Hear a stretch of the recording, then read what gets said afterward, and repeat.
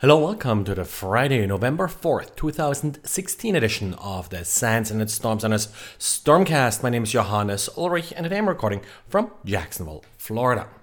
Earlier today, I published a little tool that I'm using to extract binaries that were transmitted via Telnet using the echo command. Have seen this over the last couple of years in many of these Internet of Things style attacks, like most recently with the Mirai botnet, really just a little script that you may find helpful if you ever have to investigate a packet capture that uses this particular trick to transfer files. DOM-based cross-site scripting vulnerabilities are really a big deal in that many sites and many security professionals still don't quite understand what it's all about, so they're often ignored. Well, Wix.com, which is a large website that allows small business and such to create their own pages, had one of those DOM-based cross-site scripting vulnerabilities that could be used to essentially take over anybody's account. And with that, the exploit script could actually be added to anybody's page and essentially create a worm. The researcher Matt Austin, who originally discovered the flaw, did try to get Wix.com's attention to have it fixed and never really heard back from them. And then went forward and published all the gory details about how to exploit this publicly in his blog. That, of course, got the attention of Wix.com, and within a couple hours, they then fixed the flaw. It isn't clear if anybody exploited the vulnerability or if they fixed it so quickly just because they already had a fixed stage, just didn't bother to move it live yet.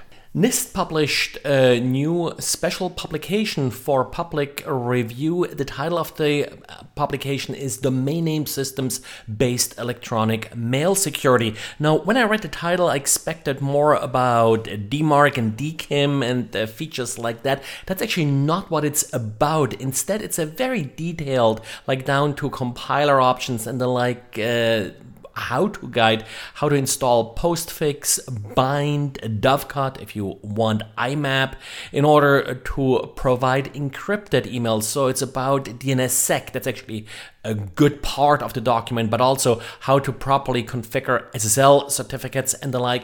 Take a look at it, see if you find anything useful in there. Personally, I find it spends a lot of time sort of with details like compiler settings and such, which probably hardly anybody bothers with, given that most users will install these tools from packages that come with various Linux distributions. But beyond the install, there's a lot of details on how to configure the software correctly to take advantage of encryption technologies. Like I said, a big focus is also bind and how to configure it for DNSSEC. So if you want to look at that section, that's probably interesting if you haven't deployed DNSSEC yet. The popular browser plugin Web of Trust is suspected of selling user data in anonymized form to data brokers. A German news magazine was able to purchase a few billion records of user data that was anonymized in the sense that there was no name associated with it, but there was a unique user ID associated with the records, which then of course made it possible in some cases to actually reconstruct the individual that was responsible for browsing behavior associated with one of these user IDs. Now, Web of Trust does deny to be related to some of the data, but on its website it actually does state that it will share anonymized user data in the form as it was procured by that German news magazine. Mozilla now went ahead and removed the Web of Trust plugin for now. We'll see how this will all play out, but in general it has been attempted many times before to collect these large anonymized data sets. But if I am able to see every single URL that you visited, then in many cases it is possible to identify an individual even if the user's name or email address or IP address for that matter is not listed in these logs. Coming Tuesday, we do have elections here in the United States, and there has been quite a bit of news coverage about possible attacks against election systems. At this point, really all I've seen is rumors, nothing specific.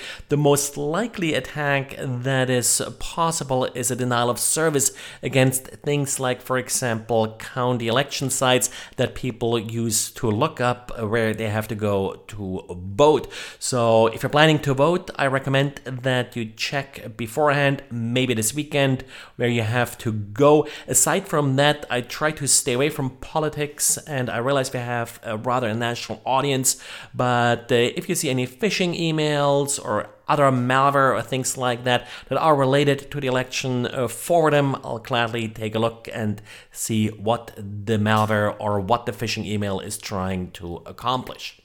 I also want to quickly summarize some of the feedback that I've gotten from the poll from last weekend. One request was sort of more tools and the like. By all means, if you have a tool, if you have a story that you think I missed, please let me know. I always try to include stories from listeners. I typically do not respond to email, and I don't include stories that come from marketing firms that sort of just send them out in mass emails. Also, if there are any audio issues, any typos in the show notes and the like, best to let me know as soon as you see it. I can't always fix it, but at least I'll know next time to pay better attention. Some also wanted the podcast to run 7 days versus 5 days. Sorry, I can only do it 5 days. I need a couple days off each week. I'm doing this all by myself. So this is it for today, and talk to you again on Monday. Bye.